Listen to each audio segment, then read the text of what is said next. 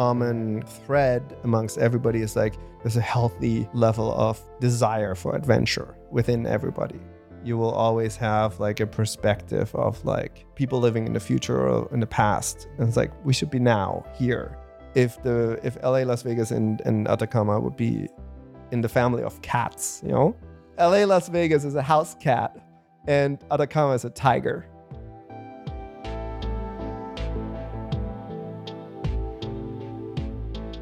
Welcome back to TBR and welcome to this special episode to celebrate the launch of a new adventure. You may well be familiar with the Speed Project. We've had multiple participants on the show reflecting on what has become an iconic unsanctioned race. Well, its creators have dreamed up a new adventure, one that takes its participants to the driest desert on Earth, with 2,400 meters of elevation, salt flats, volcanoes, and extreme heat and cold. From the Pacific Ocean to an iconic desert oasis, it's going to be one hell of an adventure. A few weeks ago, I sat down with Nils Arend.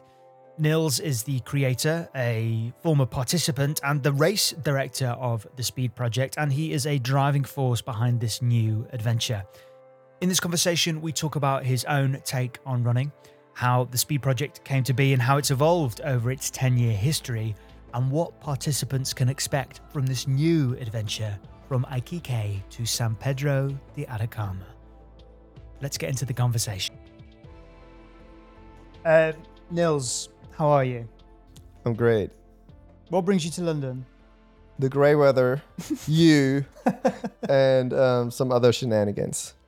We'll get into some of the shenanigans. So, full transparency, we're recording this about 5 weeks before Atacama kicks off. When this goes live, the world will know a little bit more about that event, and I think we'll talk about that, and we'll talk about TSP. But maybe to kick things off, maybe we should give a little bit of context to you and your story and what brings you to here for this conversation and what's brought you to creating TSP and Atacama. Do you want to give us a Nils 101?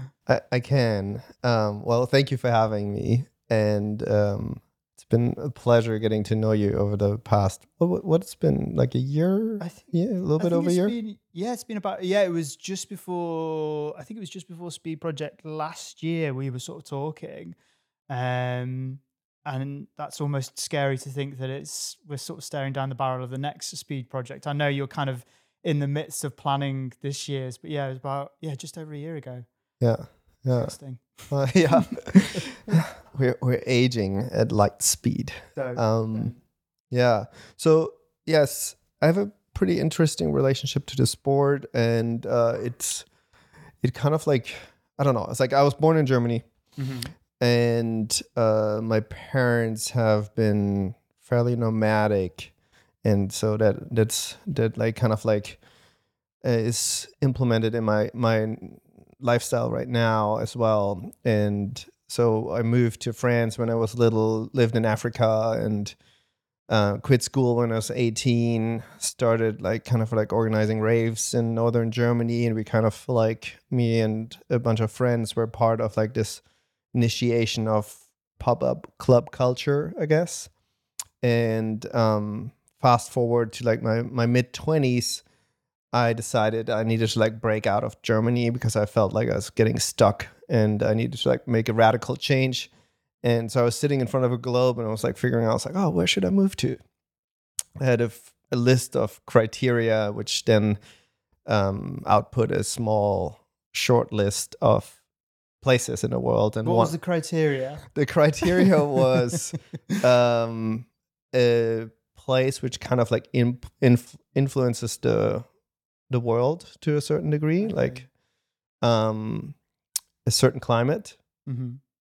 A big ocean, English speaking, even while my English was pretty much not existing at the time. Mm-hmm. And that's about it. And if you apply that, like basically Los Angeles comes out, and then a bunch of nothing, and then a few other cities which aren't really relevant. So I decided, I was like, okay, I'm moving to LA. I was working for this like advertising agency in Germany, I like went to my boss and was like, hey, I really need to like polish up my business English. And side note, we didn't have any business in English, but he kind of like bought it and was like, okay, you get like 3 weeks unpaid leave. And so I flew to LA. I booked a room in this off Craigslist, which is like kind of the yellow pages, and rented a car and bought a foam board and spent 3 weeks in LA with the goal to leave with a job. Was a little off that goal, but like somehow I did leave with a job offer, which is ridiculous. And the funny thing was, the job offer came from the person who rented me the room. Oh, really? So you got all around the houses and you were literally living under the roof of the person. Right. Okay. Yeah. And so I flew back and quit my job and had like a array of going away parties.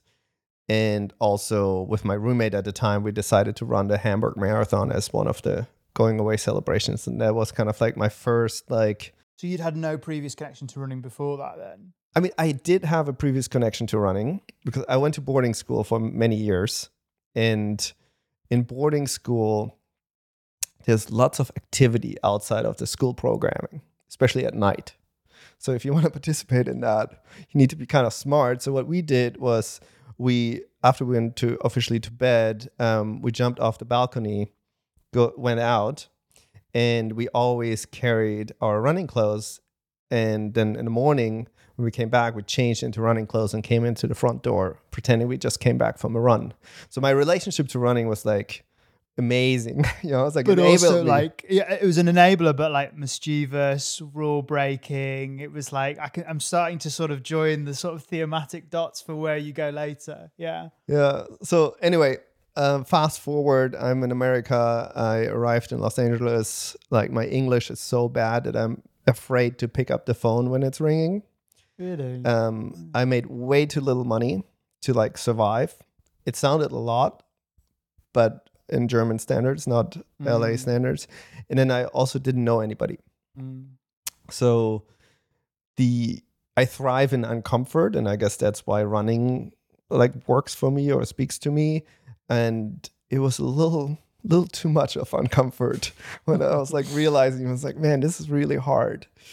But I somehow got into the groove and met the right people, and really running became a cornerstone or like kind of a balancing element in my life there. And I ran a ton, and it's like beautiful because you get to explore the city. It didn't cost any money, and I did not have to speak to anybody. So it was kind of like my safe place. And so it became more and more important. And while I was like progressing and running, and to paint the picture, it's like I was running in like a cotton shirt with like wearing board shorts and some random sneakers I had, you know, far away from anything but that. And it was 2007, 2008. So it's been a couple of years. And so like I put running on a pedestal, and I was like, it was really amazing for me and super important. And then I was like, the natural progression from there was like, oh, maybe I should go to a race. So I went to this race. I think it was the Long Beach Marathon. Long Beach is like south from LA. So I couldn't afford the LA Marathon. And I arrived there, and it was like super odd. Like I was like, who are all those people? Like, what's up with this regimented way of fitting the sport, which I like really loved, and like the freedom of it. Like nothing came to life like what I enjoyed within the context of a race. And everybody was weird and like so regimented, and I felt like the odd one out. And I really like left this race of like, what the fuck was that, you know? And so I was like, I'm not gonna do this again. But I really loved like kind of like traveling from one place to another. So I was like, maybe I should just go on my own adventures. And then what happened was like one of my coworkers, he and I like started running on our lunch break together. And then he one day like calls me and he's like, hey Nils, are you here for the holidays? And I was like, yeah. He's like, let's go on a cool run. I was like, what in the cool run. Yeah. I was like, what in the world is that? Okay. And I asked him, I was like, what the fuck is a cool run? And he's like, you come up with it. And he hangs up on me. So I call him right back. I was like, hey, Tim, what's his name? I said, Tim, I didn't come up with anything cool, but let's run from your house to my house. And he lived in Long Beach and I lived in Venice. And the obvious question was like, how far is this? And I was like, I don't know. It's like, but in my mind, what I pictured was like Long Beach, kind of like beach city. Then the next like part of the route would go through like the harbor, which is like super urban and like brutal and like really kind of like the contrast between like the beach. And then it like dips into like San Pedro, which is like this little fishing village, which then leads into Palos Verdes, which is like huge cliffs and nature. And then that leaves you back into like the beach cities of like Hermosa, Manhattan Beach, and so on, which then like, yeah. So it's kind of like, I loved like kind of this contrast of the journey, which and I had. Painting it visually as well. It's interesting that you didn't know what the distance was, but you could visually sort of picture the sort of the visual kind of markers of the journey rather than, okay, well, so it's going to be 10K here, 20K there. Like Exactly. Yeah. that way of framing it is quite interesting. Yeah. And so we did that and How was it? It was amazing. Was it cool? Did you succeed? Was it a cool run? I don't know. We'll have to ask Tim. Yeah, we got to ask Tim. He definitely hated me at times. You know? He was a football player. Okay. So long, consistent speeds were not like his forte. But we did make it, and my British neighbor was waiting with like a bunch of Hefeweizen and on his balcony, and like we had a good time. I guess it qualified as cool. Yeah. Okay. Yeah, but that was really the initiation of like the idea around running from one place to another, and then from there it's like my mind started racing. I was like, okay, where should we go next? Beach to Hollywood side, this to there, you know. And then I had this idea in my head, it's like, how rad would it be to run to Vegas, you know? And so all my friends, like, and this is like now 2013-ish, so a couple years, I've been a couple years now in LA, and I kind of like got settled and started my own business and had an amazing group of friends, but none of them were runners. They're all like creatives and surfers and like photographers, and like I'm the odd one out who gets up early in the morning while everybody's still sleeping and like What runs. was their impression of you when you were at that stage where you were the only runner in the group? Were you like was it a slight oddity of like, oh, Nils is going off to do a 10K or whatever? Yeah, like they were like, and I don't think I knew if I was gonna run a 10K or like, you know, they was like, they just knew it's like, I get up first before everybody else and I go run. That's all they knew. And that's all which was there at the time. Like, it's like, I just get out, like it kind of like sets the tone for the day. And it wasn't like, I'm going to run a 10K. I probably never knew at that time how far I was going because I was not wearing a watch. And when did you know when to stop? Were you just going for like was it to a point where you'd be like, I'm going to run to that shop or that cliff edge and then come back? Or were you looking for a feeling that within yourself before you knew when to stop? It's a good question. I don't quite recall if that was that specific, but I think it was a mix of all kind of things. Like sometimes like, oh, I'm going to run to the Santa Monica Pier and back, or I'm going to like just explore going in that direction and see how it feels. Or maybe I'm too hungover and I'm just going to like run to the beach and back. You know? Just dive in the sea and then come back. It's just always interesting. Runners always feel like we need markers in some way, shape or form. And I think for a lot of runners, it's like, it's data, like hard data, it's kilometers or it's a pace or it's a workout or whatever. But I'm always interested in people of like, they're running for maybe it's for a feeling or for a visual thing. It's always quite interesting that. Yeah. But like that world kind of entered my running into my running pretty soon. So basically I decided it's like, hey, this is like kind of this weird idea to run to Vegas, but it didn't like I didn't know where to go with this idea. And then I actually ended up running another race, which was the Malibu Marathon. And at that race, I met this guy. His name was Blue, and he happened to be the race director. But he wasn't like your typical race director. He like used to play in a reggae band, and he was like surfer, you know, it's like my kind of people, but he happened to be a race director. He also happened to like run, like, I think he ran like 30 marathons in his life by then already. And he was like a 220 marathoner. Okay. And he became my running partner. Okay. And he kind of like guided me into the world of like fast running. And that was like really like the next like eye-opening moment within my relationship to the sport. It was like meeting him, and his thing was like, it was all about like speed. And I then like proposed the idea to him. I was like, hey, I want to run from LA to Vegas. And he's like, okay, let's do it, but only if we do it as fast as we can. I was like, fair enough. You know? Okay. And so I then like went back to my friends. I was like, hey, you might not remember, but I told you I want to run to Vegas, and I'm going to do that now.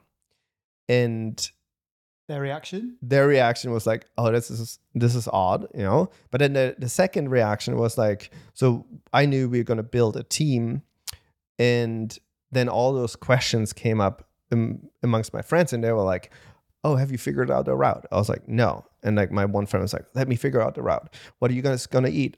I don't know yet. Okay, let me like cook for you guys. You know, it's like, can I photograph? And we had this like beautiful like group dynamic of like all of us. Like we're like, everybody contribute, and we're going on this like adventure together. And it was just so beautiful. And now if you see us like refer to like the ethos around no spectators, which is one of like, I guess, the pillars we built the brand of, that is basically not like the fact that, hey, we're running through the desert and there's nobody cheering you on.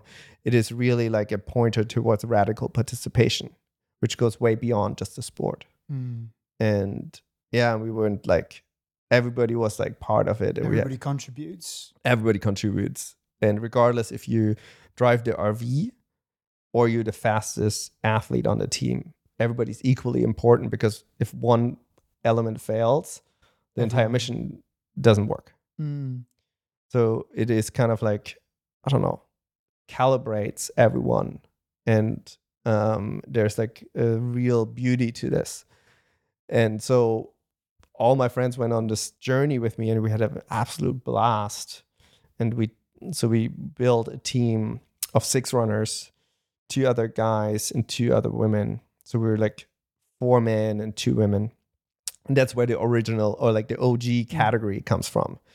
And that's kind of like became like the main category within the race as well. And so we did it, and it was like amazing and wild. And yeah, and then coming out of that, we had 75 hours, I think, of footage, like crazy amount of footage. Jesus. And it took about like a year or so to condense this down to 18 minutes of like some sort of a documentary. And if we think back to 2013, it's like 2 things started around that time. One is Instagram, right? It's like Instagram kind of like became popular. And the other thing was kind of like this urban crew run culture started also at the same time. So we were then via Instagram connected to this world of like-minded runners. And we had an 18-minute film of us running from LA to Vegas. So we hit everybody up. It's like, hey, Charlie Dark in London, Mike Says and Cedric of Bridge Runners, and like Enbro in Copenhagen and so on. It's like, hey, we have this like 18-minute film of us running from LA to Vegas. You guys want to screen this? And everybody was like, heck yeah, we want to screen this, because there was no unconventional running content at the time. Just didn't exist. It wasn't like, because our film was so amazing. Yeah, it's just nothing else. And so I think we did like 20 or so screenings around the world. And when I say screenings, often just a bunch of folks huddling around a computer, typing in a Vimeo password and having a couple beers, you know? A screening is a screening is a screening. Come on. You come know on. that. Yeah. I know that vibe. Yeah. But we did also have like proper screenings. I remember Wyden and Kennedy hosted a big screening in their auditorium in Portland, and it was like it was wild, and we had such amazing feedback. And then the next step was like, okay, we're gonna put this film online, and I was all excited. I was like, oh my god, what's gonna happen? Are we gonna break the internet? You know. Did you? We did not, and you know this as well. It's like please forgive me for the folks working on this film, because like the film was like well done, you know, but there wasn't really the relevance to a broader audience, you know. We were so niche, and it's like, and when you have a super niche film and you put it online, what's gonna happen? Like nothing is gonna happen, you know. And there was like a moment where I was a little disappointed, you know, but then I had to reflect on, hey, what was the initial motivation of us going on this trip? It wasn't to create a film and break the internet. It was like, okay, we as a group of friends want to go on an adventure, and we succeeded in doing that. And it was like, that was a cool run, you know, that was like bonding. That was like pushing ourselves like out of the norm. That was like something to remember. And then I came to peace with it, and I was like, okay, cool. This was great. It did exactly what it was supposed to do, and put it to bed, on to the next one. And then fast forward like a month or so, and I was out with a bunch of friends, and my one friend like puts his arm around me and is like, hey Nils, I just want to tell you, the Speed project was the coolest thing I've done in my life. And he was not a runner. He was the person driving the RV 3 miles per hour for 40 hours straight, you know? And that night I went home. I was like, fuck, if that had that level of impact on him, we have to like change the approach from making people watch us do it to having them do it with us. And so I went back and was like, hit up all the 24 people or 20 people who hosted screenings. It's like, hey, remember me? I'm the stranger with the film. It's not about the film, right? Yeah. We don't want another screening. I've got something else to tell you. Yeah, you can come and do this with us.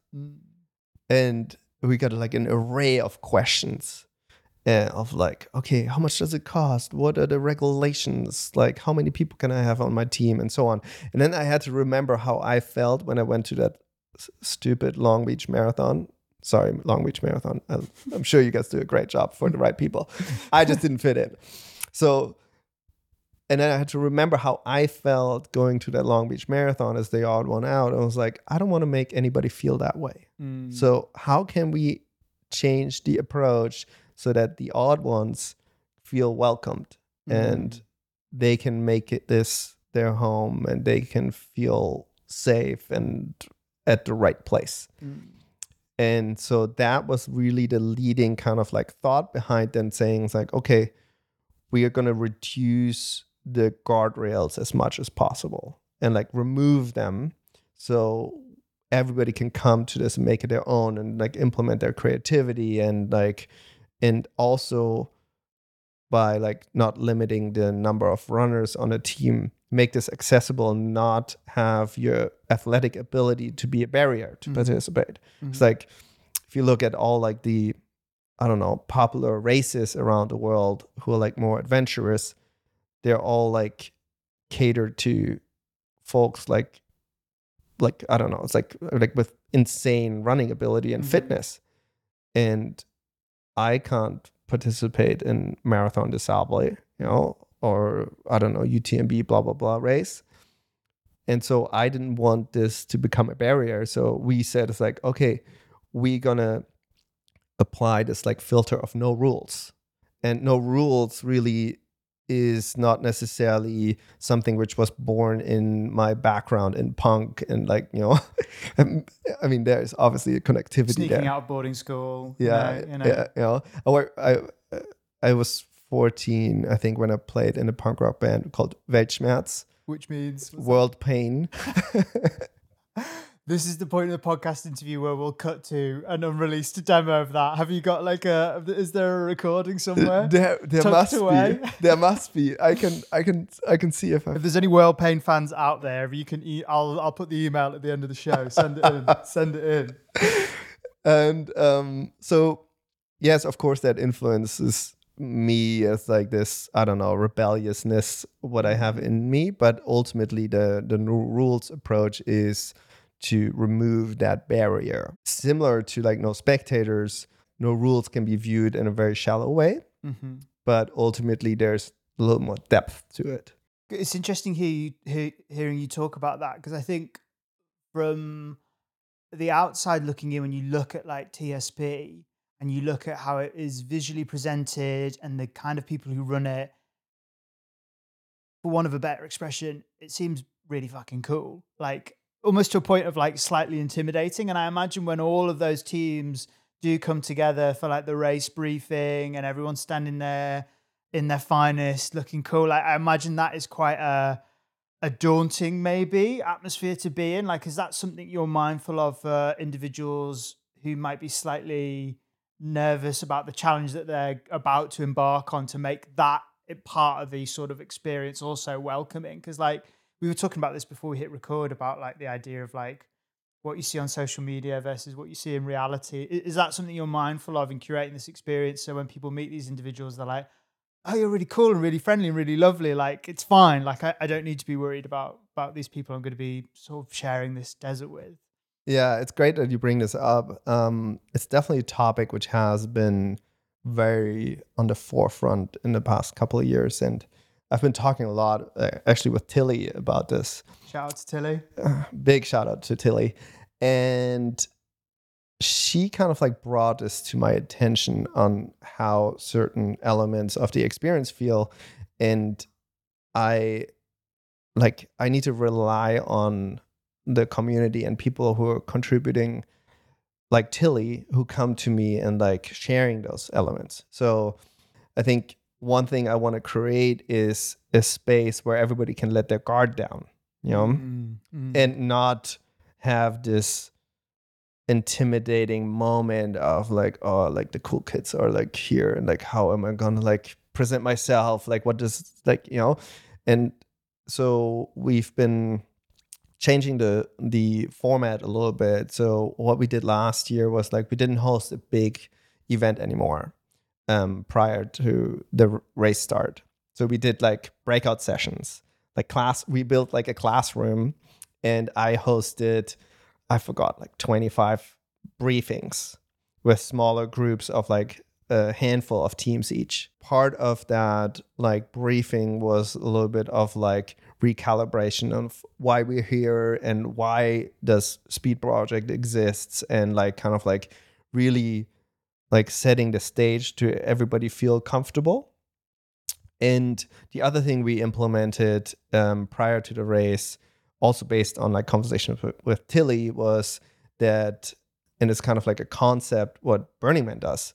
And I've gotten inspired by Burning Man quite a bit. And, you know, fair game, like there are many reasons why you shouldn't like Burning Man, or you do, you know, but like there are a few things that do really, really well. Mm-hmm. And one thing they have is they ask every participant to bring a playa gift.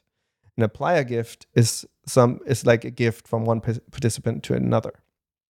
And I've been participating in Burning Man for many years, and it just recently clicked why they have this idea or why they have this concept implemented.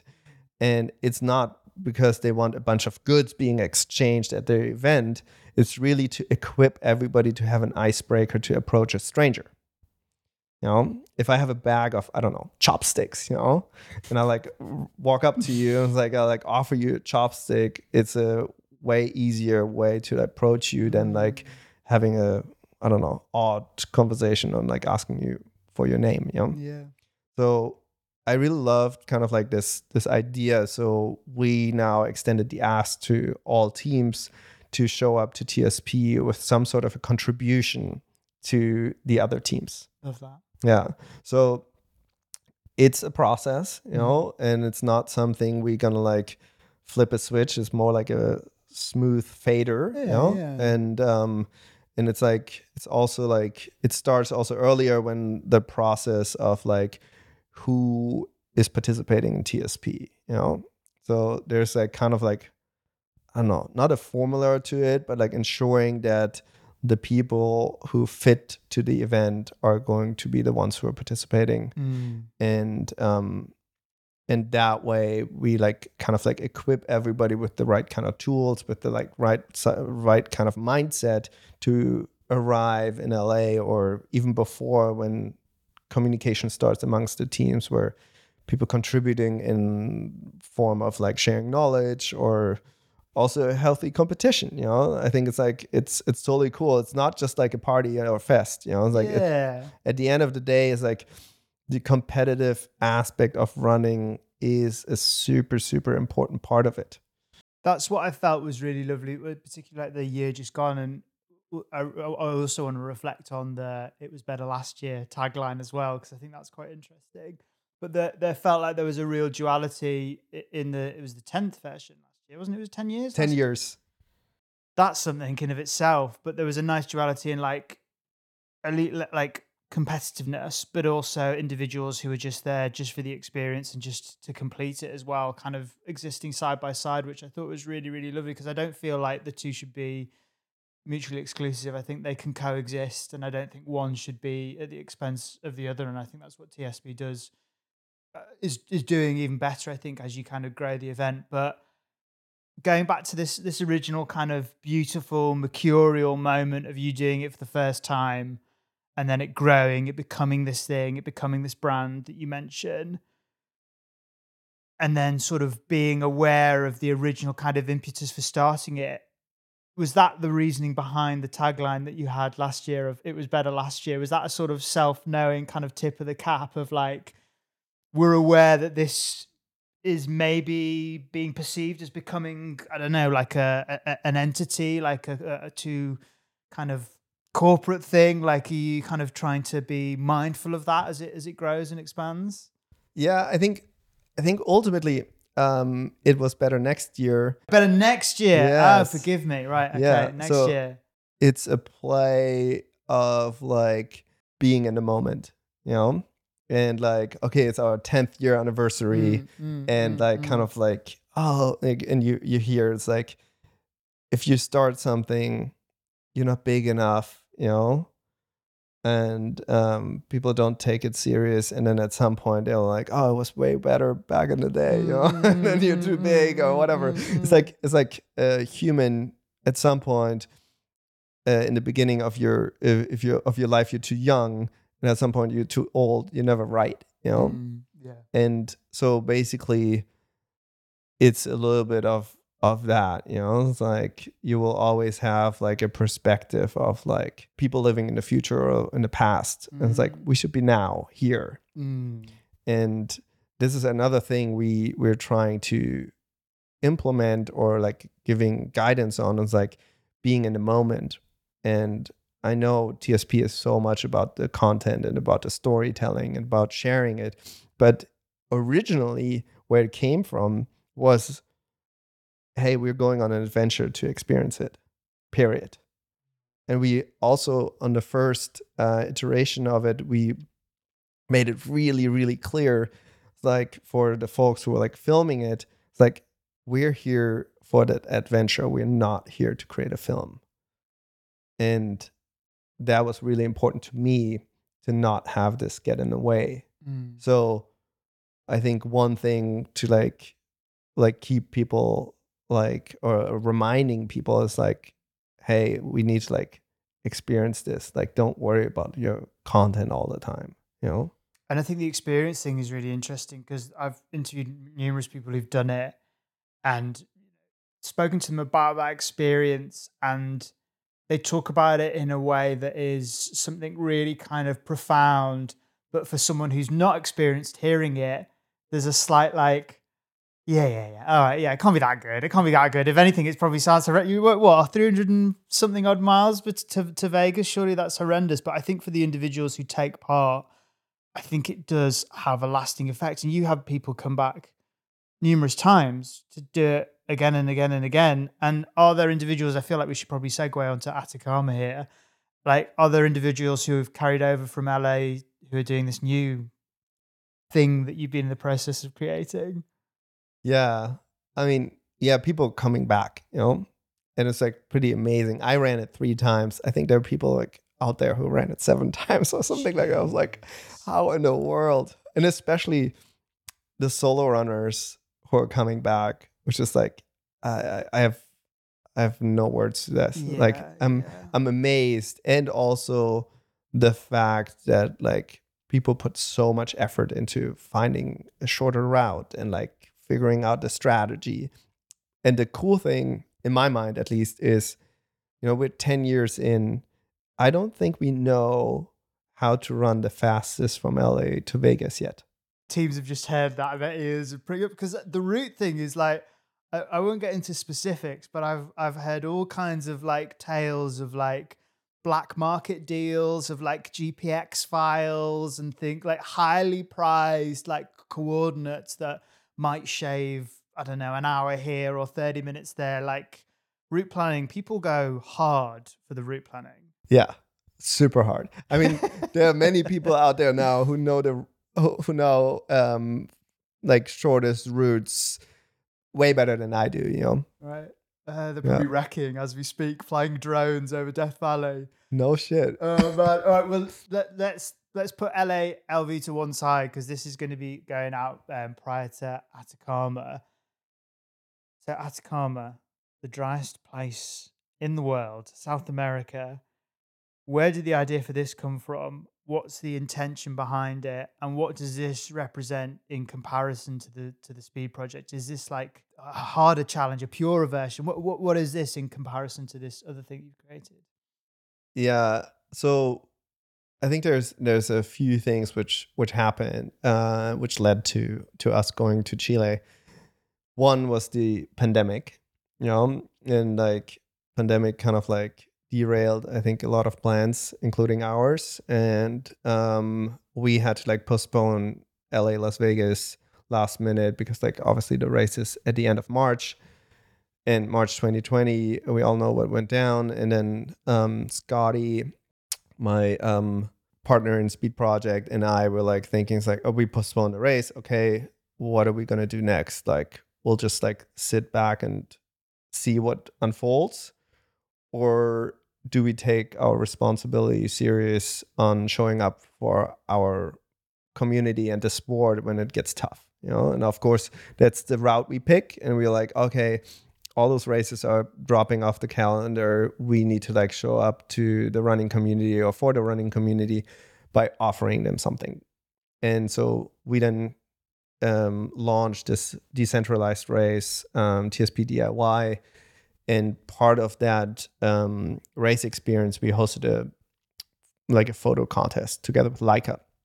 And so the winning photographer of that contest, we said, it's like, regardless of where you are in the world, we're going to fly you to LA after this shitstorm is over. And the winning photographer was this Chilean guy, like amazing photos. And I was like, fuck, looks really sick. And he's a very talented photographer, but B, the I don't know, visuals, the landscape of Chile was just like stunning. So he came out and spent LA, Las Vegas with us, and then also did the team who ran in Chile. They also flew out to LA. They done the TSP DIY. They done TSP DIY, where they were photographed by Andrew, and then they all came out to race LA, Las Vegas. And so fast forward to Vegas at the pool party, we had this love fest with all those guys, and like it was just like immediate family vibes, and like it was just like super amazing. We like kind of all clicked, and they're like, "Oh, you guys got to come to Chile," and we've heard this a lot, like not a ton, but like we've had those conversations before. I was like, oh, you should run Paris to Berlin or London to blah, blah, blah, And I've always like kind of like played with this thought of like bringing TSP to a different place. But the moment I looked into, I don't know, Berlin, Paris, or something like that, and I was like, you go into the outskirts of Berlin and it just looks lame, you know? I'm sure we can like make a deck which outlines and tells the story between Berlin and Paris. Beautiful and like gets really a lot of people excited, but then the actual experience is kind of a letdown. And when I then like a week later after hanging with everyone in Vegas, kind of like I think I was at an airport and like waiting for my flight, and I kind of like went on Google Street View and like kind of traveled Chile a little bit. I was like, oh man, this looks insane. And so I hit them back up. It was like, hey, this kind of like caught my attention. So we had a couple calls with them, and they're like, yeah, you should come out. And then we were like, okay, let's figure out a route. And so we took kind of like the TSP DIY route as an initial inspiration and kind of like modified it a little bit and found like a 500-kilometer route, which starts in Iquique, which is this Chilean coastal town. People say a lot like it's the Chilean Miami. Okay. So Miami with a twist. Okay. And then from there we go southeast into the Atacama Desert, to this town called San Pedro. And San Pedro is this desert town, not a single paved road, known for stargazing, and like the NASA has like their telescopes there because like you can explore space from there. Correct. Best. And for the illegal raves. So I felt immediately like, oh, this is like home. It's all slotting into place. And so it's a brutal 500-kilometer route from sea level to 3,500 meters up. Okay. And as you stated, it is the driest place on Earth. It is just insanely harsh and brutal, but beautiful environment. Would you say it's a harder route than LA to Vegas? So I made the comparison. So if LA, Las Vegas, and Atacama would be in the family of cats, you know? It's not what I thought you were going to pull on. Okay. Yeah. LA, Las Vegas is a house cat, and Atacama is a tiger. Okay, that's the pull quote at the start of the episode. Okay, yeah, I love that. Wow. Okay, so it's a monster. So I'm just going over the details again. So it starts in, what's the name of the town again? Iquique. Then southeast, 500 kilometers, 3,000 meters of elevation, ending up in San Pedro de Atacama. In terms of like the terrain, like is it like the what's the road in TSP that's like the infamous road that everyone like power line? Are there elements like that, like times 10, like? So I don't even have the answer to that because like we took one route. I'm just thinking teams might be listening to this. You're probably like, give me anything you've got. Come on, what terrain? What should I be packing? Like, so we took one route. There are plenty of options on how to travel from one place to another. Okay. Especially there. But it's like there is asphalt. There's like hard packed kind of like service roads. I think there is soft sand. There's like all kind of like elements to it. Mm-hmm. And currently we kind of established together with MAFs. That's the team name of like the folks who lured us into this. Oh, that's the South American team. Yes. MAFs. Okay. Yeah. And so we kind of established an OG route, mm-hmm. which is kind of like an easy route to follow. And I'm sure, so the idea is to like, for this to like live on. Mm-hmm. And I'm sure that at some point people are going to dig into route options and shorter and easier or harder, you name it. So it's unclear on what it actually going to look like. What we do know is like, it's a super harsh environment. It gets as cold as like 0 to minus Celsius and as hot as 40 degrees. So you have a 40-degree Celsius temperature span between night and day. Even in November, this is the Yes. time of year. Wow. Yeah. Okay. Scotty and I cooked a cup of noodles on top of our hood.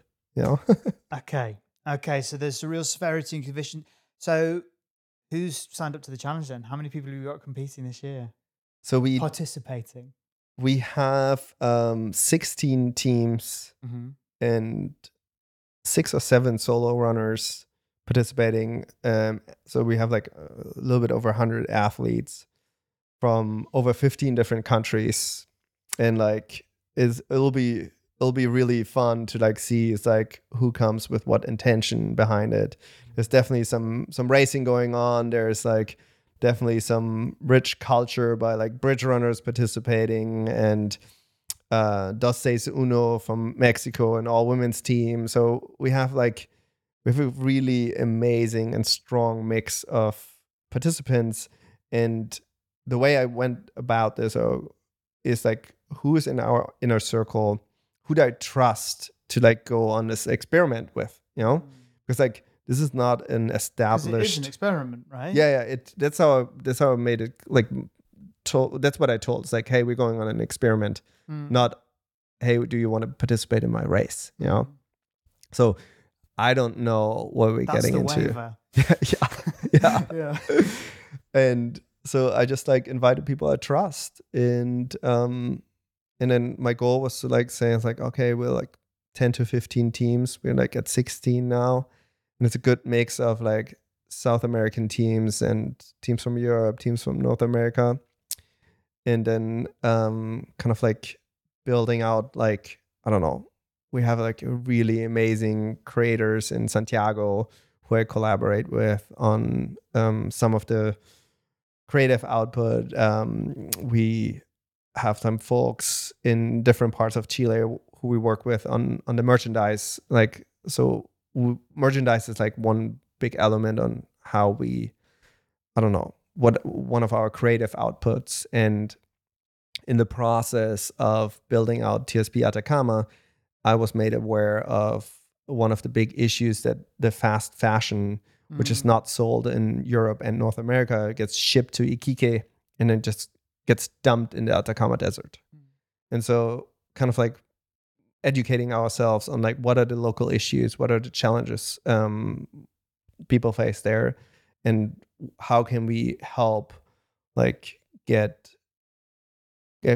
how can we help educate? How can we help drive awareness? And so we are working through kind of like this upcycling, like merch line, where we go into those clothing dumps and like secure blanks and like kind of print on top of them. And like, so we didn't want to like just run a standard merch program. Didn't want to contribute to that pile. Like, exactly. Use it. Yeah. So, and kind of like in the collaborative effort with like all those like different groups and individuals from Chile, it's been so amazing. And like, it's so much fun, and like so much gratitude and creativity coming out of it. And it's like, yeah, it's been really refreshing also for me. I was like, how can I continue to like stay motivated, and how can I continue to like fuel my drive to do this? Because like, I don't want to whine, but like there's a lot of work going into this. I think he's not whining. He says, I can see him right now as he says this. I can see him. He's meters away from me. He's not whining. Yeah. And I want to like stay motivated, and it's like, I don't want to like get into like the mode of rinse and repeat, and gotta like continue to like evolve and like offer something for the folks who've like done LA, Las Vegas, and feel like, hey, this is a little bit too much of a walk in the park, What do you think the Atacama represents in comparison to LAV? Would you bid it? Or I know you don't know yet because it's an experiment, but do you think upon reflection, do you think it will be like the hardcore version or a purer version? Or because there's elements, like there's certain creature comforts that you don't have in this version, am I right? Like in terms of like the transport or something, there's only a certain type of transport you can have when you do Atacama that's maybe less comfortable than maybe what you would get for LV. Yeah. So definitely from a resourcing point of view, very few resources. You can't rent bougie RVs in Chile, So mining is like the main business and or industry. So all the rental car companies have those like mining trucks. And it's like pickup trucks who are like very rugged, and they have like a full size spare tire and like things which matter when you're out there. And so teams will rent those like mining trucks. I laughed because I've just got images of all these like absolutely battered runners like getting bounced up and down in the back of these pickup trucks at like kilometer like 300 or something. And maybe nobody wants to ever participate in this thing ever again afterwards. One and done. That's it. And I do remember when we did the first LA Las Vegas, I remember how nervous I was, when people arrived, and I realized like, fuck, they just flew to LA because I like told them about this thing, but what if they don't like it? What if it doesn't live up to like their expectations? And what if it doesn't have the magic I thought it does? And so there are definitely similar feelings I have within the process of launching TSP Atacama. And it might not live on, who knows? It might be a one and done, and everybody's like, fuck that, So, but there might also be magic we find out there. And it's like, people are like, oh my God, this was so insane. And due to that, I received something special. What do you think it is that makes people, because you're saying, when you get there and you see all these people who've like got on the plane and have arrived, and you're like, oh my God, it's actually happening. What do you think it is? What do you think that pull is for those people that makes them take that leap? Especially with this first iteration, what is it like from the people you've spoken to, maybe who've experienced LA Las Vegas? What do you think that pull is for them that makes them sort of want to take that step? Because I think for some people they'd be like, absolutely not. I'm just curious what it is that calls to people that makes them go, I'm going to go on this adventure. Yeah, I don't know actually. I'm curious about that because like, yeah. I think it's a fundamental human thing, I think, for some people that, and it's clear that that's within you, I think, that people have that draw towards these kind of call to adventures, which is an innate human thing. Like, it's what drives story. Like, fundamentally, us as humans, there's a call to adventure. I'm curious what it is for those individuals, whether it's about finding something out about themselves or testing their limits or something else. Yeah, I think the beauty of what TSP is, there's room for all kind of different motivations, right?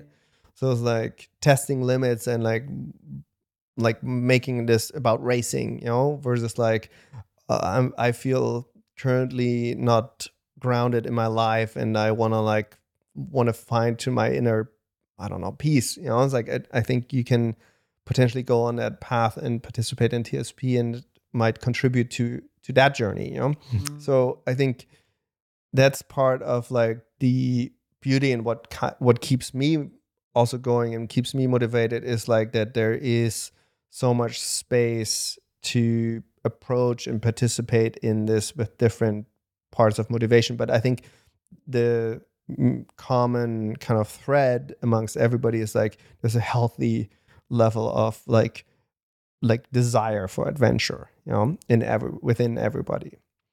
I think we will get to Atacama or we'll get to Iquique, and there will still be a bunch of different people with different backgrounds, different beliefs, coming from different countries, coming together. But like there's this mutual kind of like feeling within them that connects everyone at the end of the day. So it's kind of like what I'm really excited is like it's a little bit this like family affair we're getting into while everybody doesn't know each other yet, And I'm really curious to see how this like group energy will unfold, and like maybe there's not a single bit of competitiveness in this, but maybe it is. Like, who knows? So that's like kind of the beauty of this being undefined. I think that's also really interesting because you're not organizing a race. Well, you are, but you're also organizing, not to get too highfalutin about it, but it's a bit of a social experiment as well. Just to see like what happens in these kind of confines when you bring a multitude of different people from all over the world and you put them in an extreme situation that they're there to do themselves. You're not coercing or forcing them to be there. What it brings out and what it shows, I think, is also a really interesting sort of social study as well. Maybe there'll be a course of TSP at university. People will be doing degrees TSP 101 like from years to come. I'm also curious as well, going back to your experience of conventional races, like being at the marathon as well. If there was a world, I don't know, 5 years from now, Abbott, the World Marathon Majors, drops an email in your inbox, like, Nils, can we talk? Would there be a world where there's a TSP Abbott Marathon Major crossover, or is that just too wild? Would the streams never cross? I don't know. I think I've participated now, like over the years, in a bunch of races, and I think there's value in them. You know, I ran New York a couple of years back, and I was like, I had an amazing experience, and it's just like the energy around it, and it's like, I think New York Marathon is the biggest spectator event in the world, and just like what it does to the city and to the individuals, and like, so I think there's a lot of value in all those races, even while we're like, there's not a direct connectivity between us and them. And I'd just love to see the TSP version of a major. I'm a very open-minded person. I talk to them. Okay, all right. Abbott, I don't know whether Abbott are listening. They might not be listening, but if they are, there you go. The inbox is open. Okay, I realise we've been going for quite some time, but it's so interesting. We've been talking about Atacama and we talked about LALV previous iterations, but that's going to continue on. 2024, you're in the process of putting together the roster already. What does the next iteration of that look like for 2024? Yeah, it was a tough one because like I went back and forth on if we should continue LALV or not. And why were you debating stopping it? I was just like, it felt like for a moment a little bit like rinse and repeat. Mm-hmm. And I felt like I had a long discussion with Scotty, and I called Scotty and I was like, hey, I think we should pull the plug. And he's like, are you sure? I was like, and then kind of like shared my pitch with him, and it's like why I felt a certain way. And it's like, 10-year anniversary is a great moment, like just, like drop the mic and move on. And like, okay. And so we ended that phone call with like the decision that we're not going to do LALV. And then another friend of mine who was planning on putting a team together. So I called him. I was like, hey, Daniel, we're not going to do LALV. I'm sorry. You can like stop your efforts in pulling your team together. And Daniel is a very, very close friend of mine and a very special human. And he's a wild one. And he was like, so let me tell you a story, And Daniel's like, used to be a frontman of a punk rock band and had like a very interesting kind of journey, and is now leading a venture capital fund, and went to London Schools of Economics and studied at MIT. And anyway, long story short, he's like, so when I was back in the day in a punk rock band, we wanted to keep everything authentic and like we want to keep it real, like, because like I made certain points, like I feel like it's like, the authenticity of like TSP, LALV is like, are we getting watered down by like the brands, by like the hype around it? And he was like, so when his punk rock band like kept it authentic, and he's like, where are we right now with that band? That band is not touring anymore. We played maybe here and there in front of a couple hundred people, and that's it. And he's like, on the opposite side, there was Offspring. Loved Offspring as a kid. Hey, they're all right. And he's like, you can't argue Offspring like touched more people, right? And they kept playing their hits. And he was like, I think you should not stop LALV because there are too many people who would get a lot out of that experience who haven't had the opportunity to participate. And then I kind of like reflected and I was like, why does Speed Project exist? And at the end of the day, Speed Project exists because we came across something really special and it took on the responsibility to share this with others, period. There's nothing else. There's no other motivation. Like, we are not a footwear brand who's need to like create Trojan ponies to make anybody buy more shoes, right? Our only existence is we share something special with the rest of the running community. That's why we're here. And so by reflecting on all this and kind of like listening to different people and kind of like going through the motions and the process of also like saying yes and no, I kind of decided, like, all right, if we can design this experience for ourselves in a way that this is going to like be fun and be new and fresh and different and feels right, then we can continue doing LALV for one more year, you know? And so we decided, like, okay, we do it one more, like we do it in 2024, whatever like happens after. More, yeah. No, it's like what we committed to 2024. Okay. And like, that's been also like, we've never said like we're thinking beyond just like 12 months. And so it felt good to like go through the process. It felt good to like, I don't know, share like kind of the motions and yeah. And now with like we have Atacama in November, and then LALV in March, you know, so a roster, and we haven't even touched on Sisyphus either, which is its own thing. I know people would have seen across the TSP Instagram you sort of popping in and out of the Sisyphus nightclub in Berlin, like and that was the sort of first sketch of an idea of a kind of mashup between endurance and the clubbing culture of Berlin, which I feel is its own topic in of itself, and maybe we won't touch on that too much. But I'm mindful of this will be going out. The solo runners probably would have departed by now for Atacama. The teams are probably going to be getting ready to go out and begin their journey into the desert.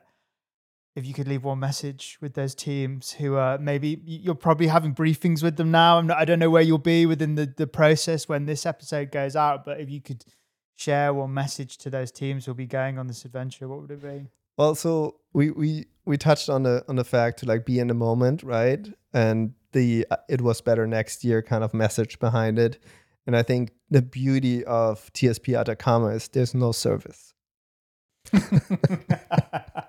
There's no service, no cellular reception whatsoever. And we equipped ourselves with a little like satellite link, so we are able to like share content. We may or may not, but like I think we are able to share content semi-live.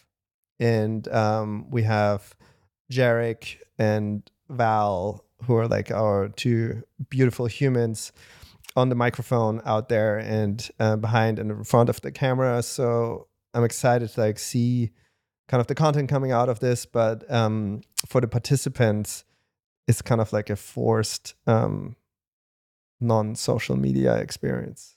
Just experience it, put the phone down and enjoy what unfurls for you as you venture into the desert. Wow. Well, that feels like a good note to end this conversation on, Nils. Thank you so much for coming on the pod. All of the best for Atacama. When you'll be listening, I don't know whether you'll be listening to this in the moment. You'll probably be up to your eyeballs in all kinds of madness. But yeah, I can't wait to see what stories emerge from the desert. But thank you so much for coming on the podcast. Yeah, thank you. A big thank you to Nils for coming on the show and telling us all about this wild ride that is TSP Atacama. Make sure you head over to the Speed Project on Instagram, where they'll be sharing all manner of stories as the adventure unfolds over the course of the event. I'll put all of the relevant links in today's show notes. Thank you so much for listening. I hope you are enjoying the show. And to all those people heading out to the driest place on earth, to San Pedro de Atacama, buy the ticket, take the ride, enjoy. Thanks for listening. I'll see you next time on The Big Run.